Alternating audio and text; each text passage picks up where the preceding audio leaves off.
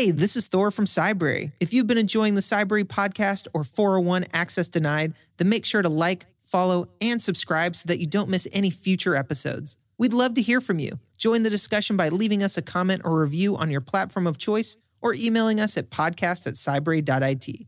From all of us at Cybrary, thank you and enjoy the show.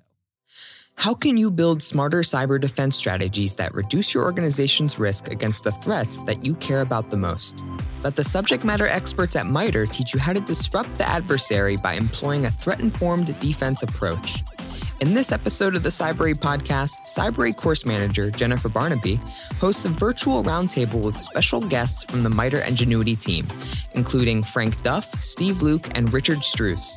With the help of MITRE's free training courses on the Cybrary platform and the resources provided by the Center of Threat-Informed Defense, you can align your security strategies to combat real-world adversary techniques.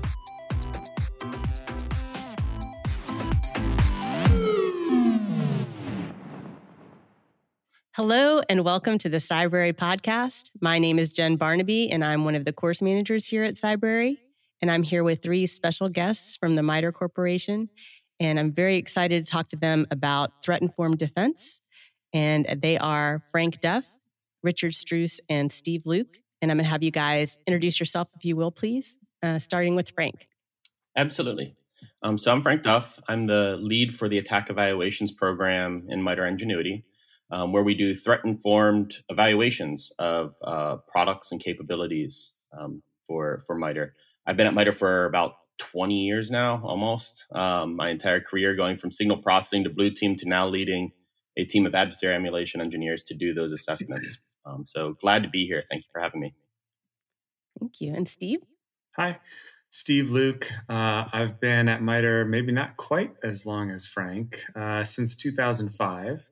I was in the Air Force before that and worked with MITRE a little bit at that time. I've been doing cybersecurity since about 2007. And right now, one of the roles that I have is helping to produce the content for MITRE Attack Defender, which is a series of free videos to watch to get educated on attack and its applications that are hosted on Cybrary, as well as some assessments that you can subscribe to take and get badges and certifications to show your mastery of that knowledge. Great. Thanks, Steve. And Rich? Hi, I'm Rich Struess. I'm the co-founder and director of the Center for Threat-Informed Defense at MITRE Ingenuity. I actually spent most of my life as a technology entrepreneur, but back about 10 years ago now, I joined the Department of Homeland Security, ultimately becoming the Chief Technology Officer for Cybersecurity Operations in the NCIC. And there, I launched the Sticks and Taxi Cyber Threat Intelligence Sharing initiatives.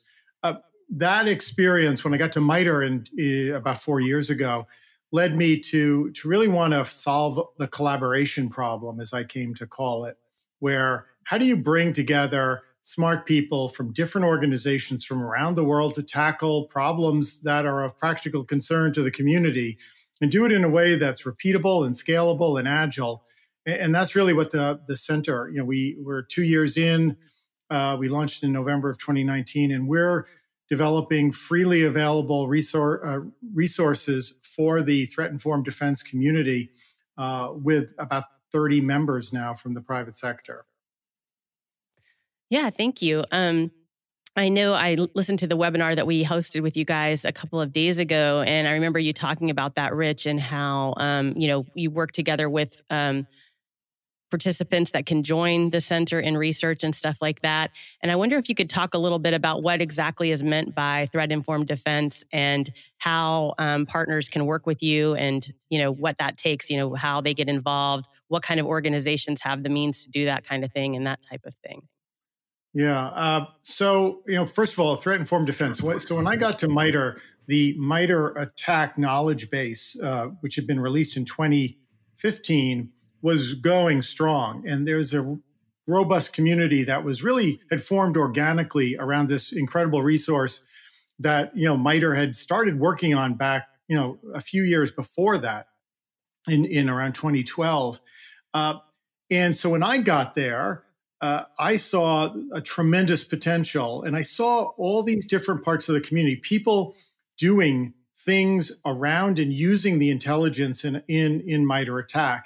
And they were using attack as a lens to view their defenses. They were using it as a way of managing and mapping their threat intelligence. Some were even starting to use it as a way of validating their defenses. But that takes a long time to say. And I remember walking down a hall in MITRE's McLean headquarters one day, and I said, we need a name for this set of activities. And I finally just came up with threat-informed defense as a shorthand way to talk about a way of thinking about the problem and a set of activities that people do. I didn't create any of those activities. I did. I can take no pride of ownership in that. But I think having that term has been really, really helpful to crystallize the community around, again, a way of thinking. I think that's really important. How do you not just sort of focus on vulnerabilities and patching and assets, all of which are critically important, but then how do you put yourself in the adversary shoes and look at your organization from their vantage point? And that's what's turned out to be really important.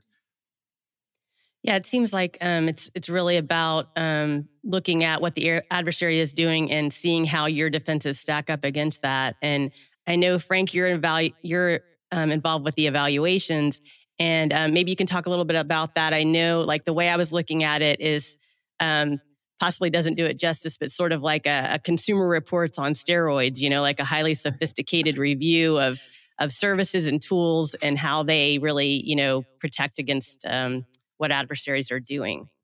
Absolutely. So when we started the program back in 2018, we were trying to address a need for organizations to better articulate what they could do with regard to attack. Again, as Rich said, attack was building this momentum, this grassroots effort, and people were loving it. But then it started to get into marketing, and sometimes things can go poorly there. And so there needed to be some transparent organization that would be able to evaluate with regards to attack. And I think where we took it another step for being threat informed was not just basing it off of attack, but basing it off of specific threats. So when we do our evaluations, we use something called adversary emulation, which is pretty much what I would call a threat informed red team. You're scoping your red team to a very specific set of techniques and procedures and implementing them the way that known adversaries execute them. And so by doing so, you're really measuring security performance based on what is known. The problem is with the cybersecurity industry, especially 5 years ago, it's gotten a little bit better, but it still exists. There's a lot of magic cures out there, right? There's all these programs that say that they can do anything and protect you from all the badness, and yet attacks still happen. So rather than try to make decisions based on what we think the threat could be, let's take a step back and actually let's measure us for what the threat is. And to me, that's really where threat-informed defense comes into play. It's making sure that we're doing the things that we know we do to defend against the threat, right? It's not about the hypothetical threat. I mean, there's a time and a place to do those types of activities. But if we can't guard against what is known, what's even the point of any of this? And that's really what attack evaluations tries to drive to. Yes, we're using already publicly released intel. Adversaries change. Yes, we recognize that. But at the same point, we have to start somewhere. And by using adversary emulation, we're able to do that. Yeah, and I think, that's the great thing about the attack framework is you have all that information there. The CTI is there, the descriptions of the groups, the procedure examples and everything. But it's also kind of an overwhelming amount of information. And I know, I've worked a lot with Steve on the courses that we have on the Cybrary platform, and we are working on an adversary emulation course right now. And we're trying to get to the point where we can help our learners see how well they know what's in the attack framework. But I don't know, Steve, if you want to comment on, I know one of the things that we want to make sure we make clear is attack's sort of always growing. Like just because everything about one TTP doesn't mean you really know everything because it could change tomorrow. And I wonder, how do you think we should do our job to make sure that's clear in sort of the courses that we're putting out there? Yeah, well, it's a good point. I think one of the great things about attack is it's really community contributions that are making it so rich and full.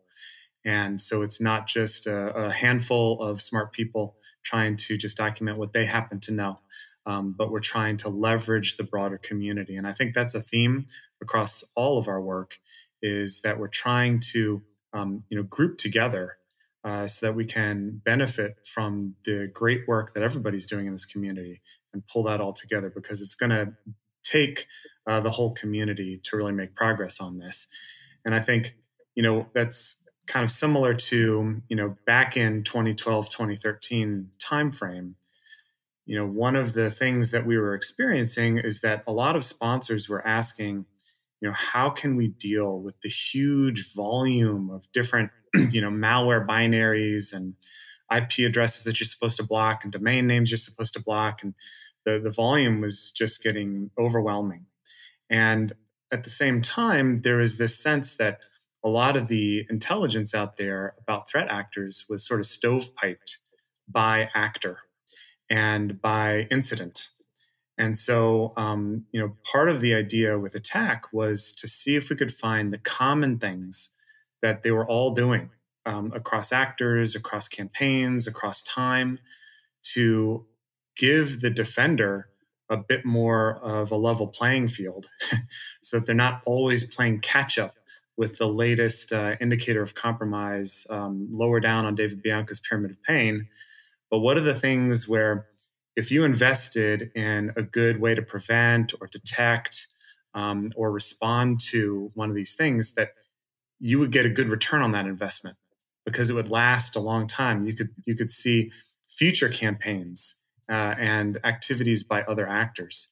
And so I think one of the key advantages to threat-informed defense and one of the big differentiated values that it brings relative to these other complementary approaches of, like Rich said, patching and good passwords and all of that, is that it really elevates our understanding of what adversaries do up to that behavioral technique level. And what we've seen is over the 8 years that attack has existed, there's still, you said it was kind of overwhelming, but there's still only a couple hundred, techniques in there.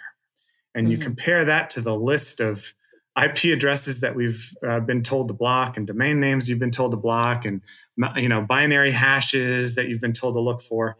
And it's actually a much more tractable space to live in. And we see this with even advanced actors who take a lot of precautions to evade classical detections. They're still reusing techniques that were already published in attack ahead of time. And so I think for me, one of the key things about what is threat-informed defense is that it's that understanding of the behavioral technique level of abstraction of what do adversaries do, so that we can evaluate our posture relative to those techniques and then design more robust mitigations and detections and engagements at that level. So, and that's something we're going to talk about at the user conference on December 8th. We're going to dive a little bit deeper into what is threat-informed defense, what are the components of it, and the whole day is sort of going to be oriented around that. Yeah, thanks. You had something to say, maybe, Rich? Yeah, I just, there's, as we listen to this, I think there's a one common theme that goes through everything we've just said. And that's the role that MITRE plays in this ecosystem. As a nonprofit, there's, I think people with a long and storied history in cybersecurity, beginning with CVE and going through things like attack and now things like MITRE Engage on the adversary engagement side. There's a lot of trust and credibility in the community because we're not a vendor selling a solution, and we love vendors selling solutions. That's they're at the tip of the spear, actually delivering solutions to customers. We don't do that, but there is a really important role for this sort of objective voice and objective expertise. We don't have an exclusive on expertise, and that's why the center is great, because we're bringing together, we say, some of the best security teams from around the world to inform our work. But at the end of the day, we're there. We're not selling people stuff. What Frank is doing is informing people about what works and what doesn't. And what MAD is doing is giving people a really easy way to independent of any given product solution, how to understand, how to make sense of an adversary, how to make sense of your environment, how to prioritize. And so that together, I think it's really important to give credit to all of the work that we the shoulders that we stand upon inside of MITRE, and all the great work that's been done and will and continues to be done. Yeah, that's great. I know from the webinar the other day, people were talking about Workbench, the MITRE ATT&CK Workbench offering that you guys have, and how organizations can, kind of containerize attack and use it and annotate, in there what they know about adversaries and what they've seen. And there's so many other tools like that out there where people have taken attack and sort of mapped it onto sort of a useful way to use all that information and apply it to what they're doing. And I wonder if you guys could talk a little bit more about maybe a real life example of threat-informed defense in practice, or maybe if you can't think of a real life example, maybe just like a description of how you'd like it to work, or how, what's the ideal situation. Yeah, well, I think in my experience with different organizations trying to apply this, I think the key thing is this idea of really understanding the behavior itself. So you're not chasing after the last campaign, but you are looking at those things that are sort of constraints for the adversary. These are sort of bottlenecks in their maneuverability, because they're having to engage with the target system or application or hardware that they're targeting. And there's a limited amount of functionality that provides, and they have to leverage that. And so usually I think the key thing is, one, to sort of, like Rich said, think it through from the adversary's perspective. What are the things that an adversary is going to try to accomplish in your system? What are your unacceptable losses in the sense of STPASEC? And then work backward from there. How would those effects be made through cyberspace? And that helps you trace back sort of a likely attack path that the adversary might take. And that helps you focus on, where should I be instrumenting my system? What kind of activities should I be looking for? What kind of data would I need to collect in order to see that? And what kind of analytics should I write to detect that activity? So I think that has proven effective relative to the older way that people were trying to engage in hunts, because they start with that understanding of the adversary and what they're likely to do, instead of starting with just whatever data happens to be available to them when they show up to the network, which of course that's an operational constraint that everybody's got to deal with. But having that mental process, starting with the adversary behavior first, and understanding what you would want to collect and how you'd want to analyze that, I think has been a game changer for the organizations I've worked with. Yeah, go ahead.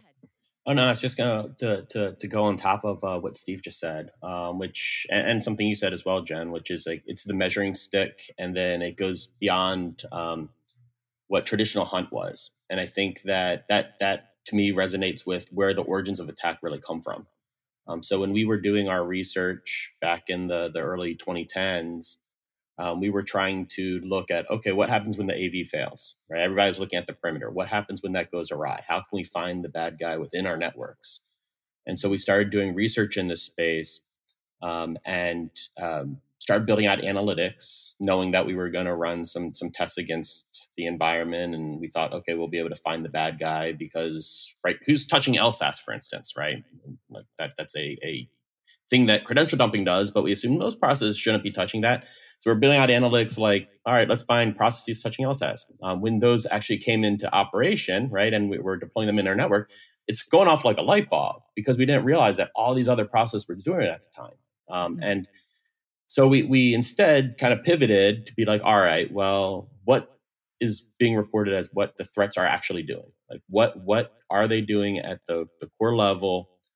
Let's build out analytics for that instead, right? And so we started taking a much more threat-informed approach. And so as we brought in the red team to be able to evaluate it, we were able to understand, okay, well, now we're actually able to see some of the behavior. There's gaps, there's huge gaps, especially in the early days in our detection capabilities where we just don't know what they were doing for periods of time. But each iteration we're improving because we understand where those gaps are. We're able to advance our defenses based on what the threat is.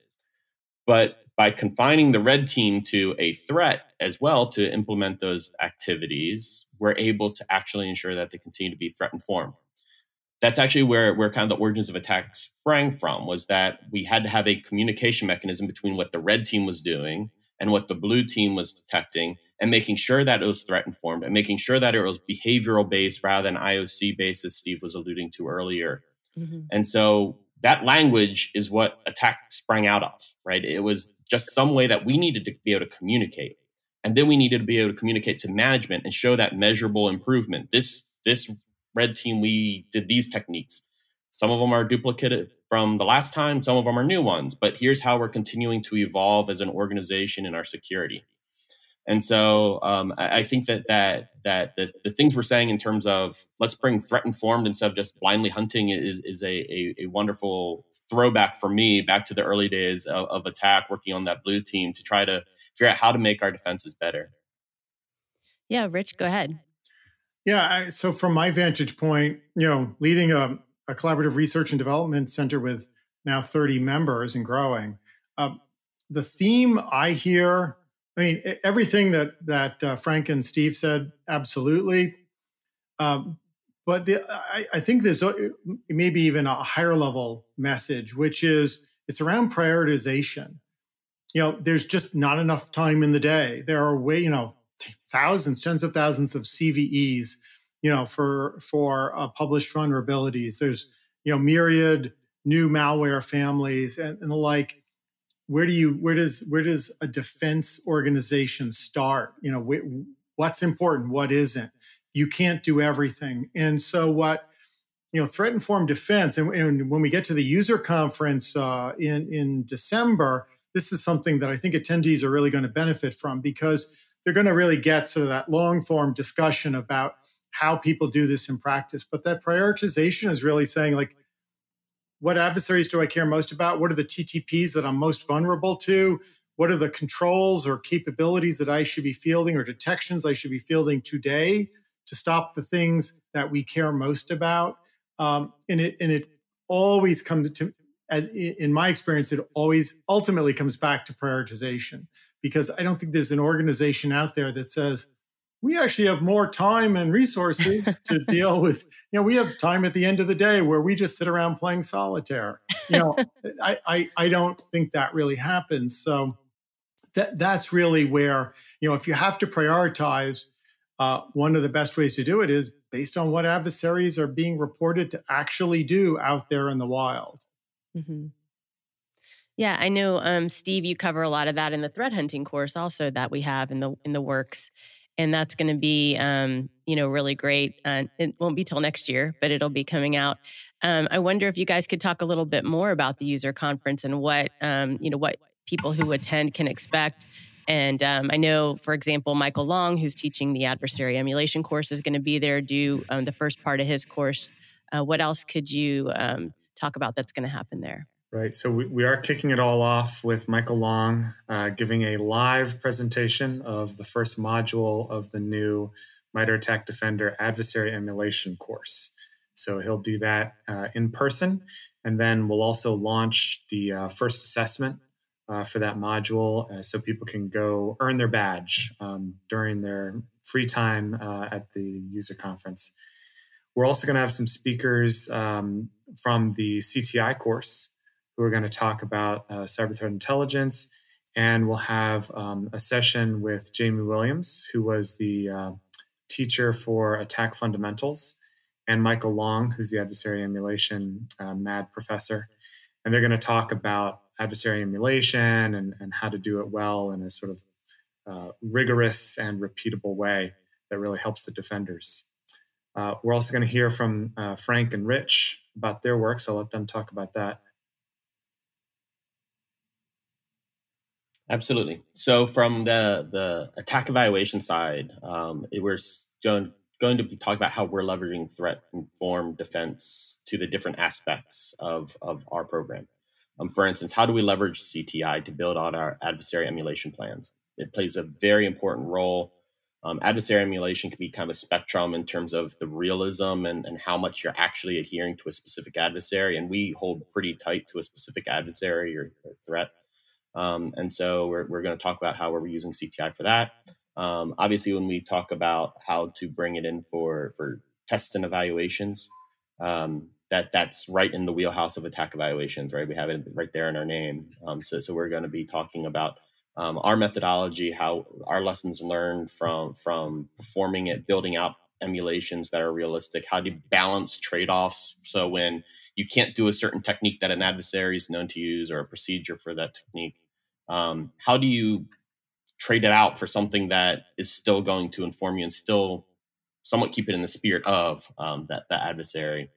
And then from a defensive measures perspective, how can you use our results to inform how you can improve your coverage, whether it's with tools that you're using, or understand where you have a gap and how you might address that gap based on what industry standards are becoming?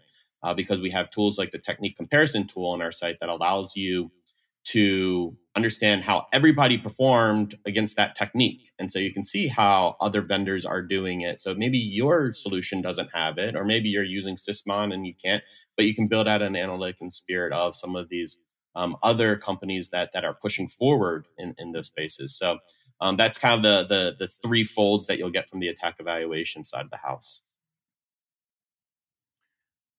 Yeah, and from the center's perspective, right now we have, as of this broadcast, we have 12 projects that have been released that are freely available for anyone around the world who wants to use. By the time we get to the user conference on December 8th, we'll probably have 14 or 15 released in total.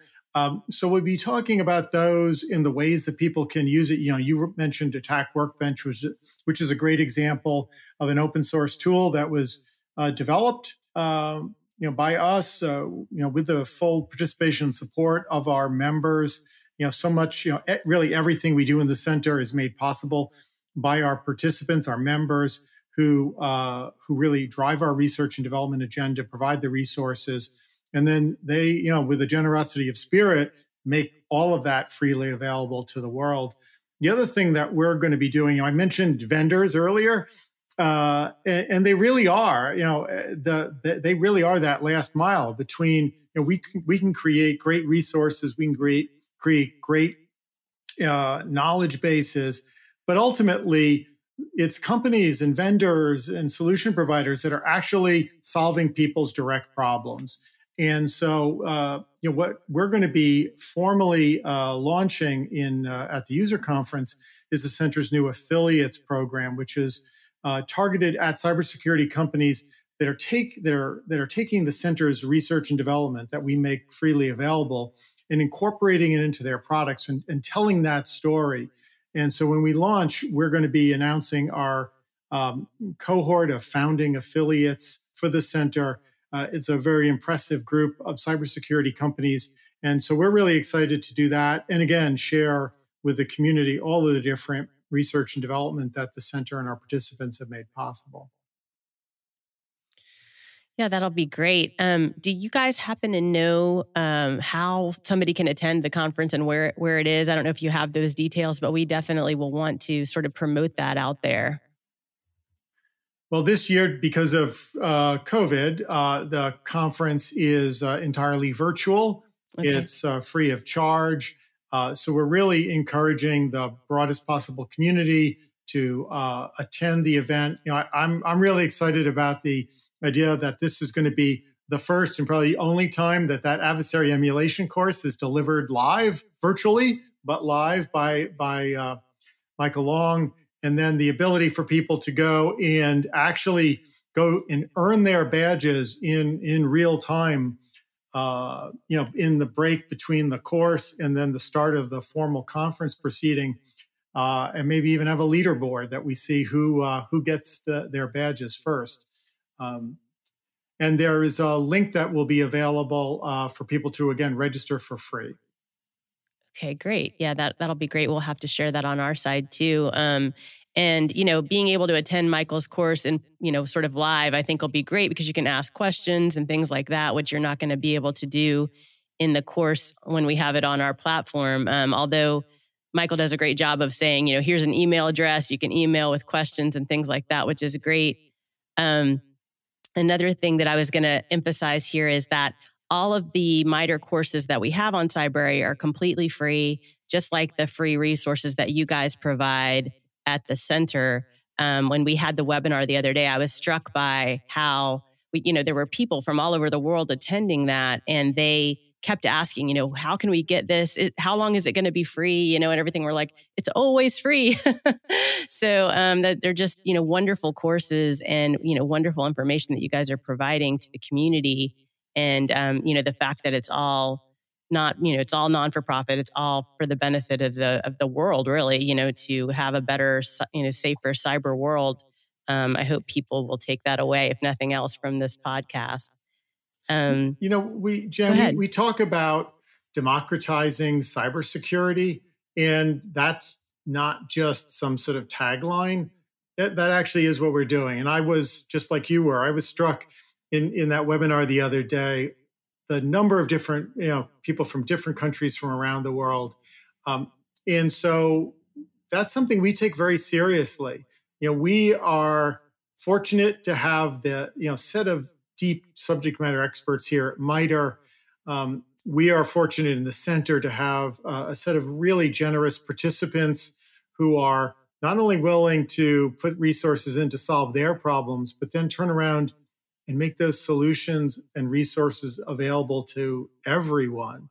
That's really the spirit, and so whether it's the fact that you can take as many, MITRE Attack Defender courses as you want for free, the way that the certification process is really designed to be as low cost as possible for people to earn those badges.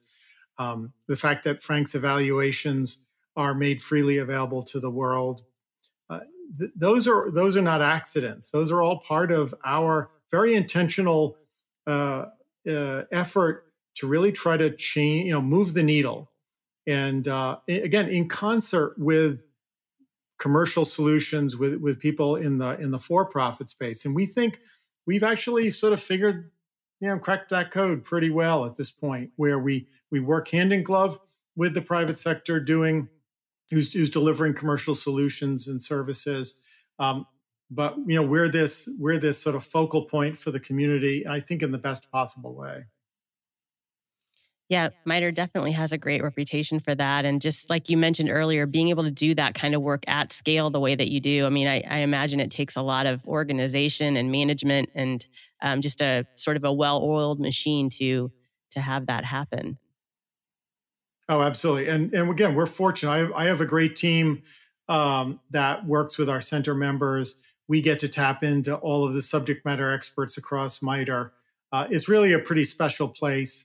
And I'm just really proud of the fact that we found ways to share that with the broader community. Because the reality is no one has the resources, all the resources and all the time and all the insights to combat what's a very real and very serious problem. And the only way we're going to, as I like to say, change the game on the adversary is if we work together to eliminate, to make it progressively harder and harder and harder for the adversary to do what they do without risk, with little or no cost, as quickly or as slowly as they want. We can change the rules of that game. And it just is it takes a lot of work, but I think we're doing that. Not just at MITRE, we're doing that as a community. And that's so on December 8th, it's that community that's coming together, because there are people all around the world who I've never met, we've never met, who don't even really know what MITRE is, who are benefiting from the work that we are doing collectively, who are employing it in their organization, their NGO, their government, and making a difference. And that's ultimately what this is about. Yeah, thank you. That's great. I I think we can wrap it up now, but I wanted to know if you guys had any last comments or other things that you want to make sure we mention about the user conference or MITRE in general or anything like that. I can't top Rich's speech there at the end. That was good. That was spot on. Well, and I'd just like to thank you, Jen, and Cybrary for providing this platform for us to talk about these resources. And the partnership has been super valuable for us. Again, giving us that reach to a really broad community. So thanks. Yeah, thank you. I'll just add that I definitely thank the community as a whole, right? I think that all of our efforts are really driven by and for the community. So we welcome feedback. If you're using the CTID projects, if you're using attack evaluations, if you're taking part in MAD, give us the feedback so that we can continue to evolve it, continue to mature it, continue to improve it. I've loved working with the attack community at large, right? The one that's beyond MITRE itself. For the last few years, and I look forward to continuing to do so. But it's that close-knit community of people just trying to improve security that's making all this worth it. So thank you for the opportunity to talk about this, and the more we can talk about it, the better it will be, because then more people can join that community and improve together. Thank you. Well, great. Well, thank you so much for joining me today. This was one of, I hope, 3 podcasts that we're doing with you guys. Like I said, we did one with Michael Long. We're hoping to have a couple of the instructors from the CTI course next, and all building up to the user conference. So we're looking forward to that. And we thank you so much for joining us. Thanks again. Thank you. Thank you, guys. Cybrary, the premier cybersecurity skill development platform, is empowering individuals and teams to secure the future of technology. See why 3 million people have already signed up when you visit www.cybrary.it.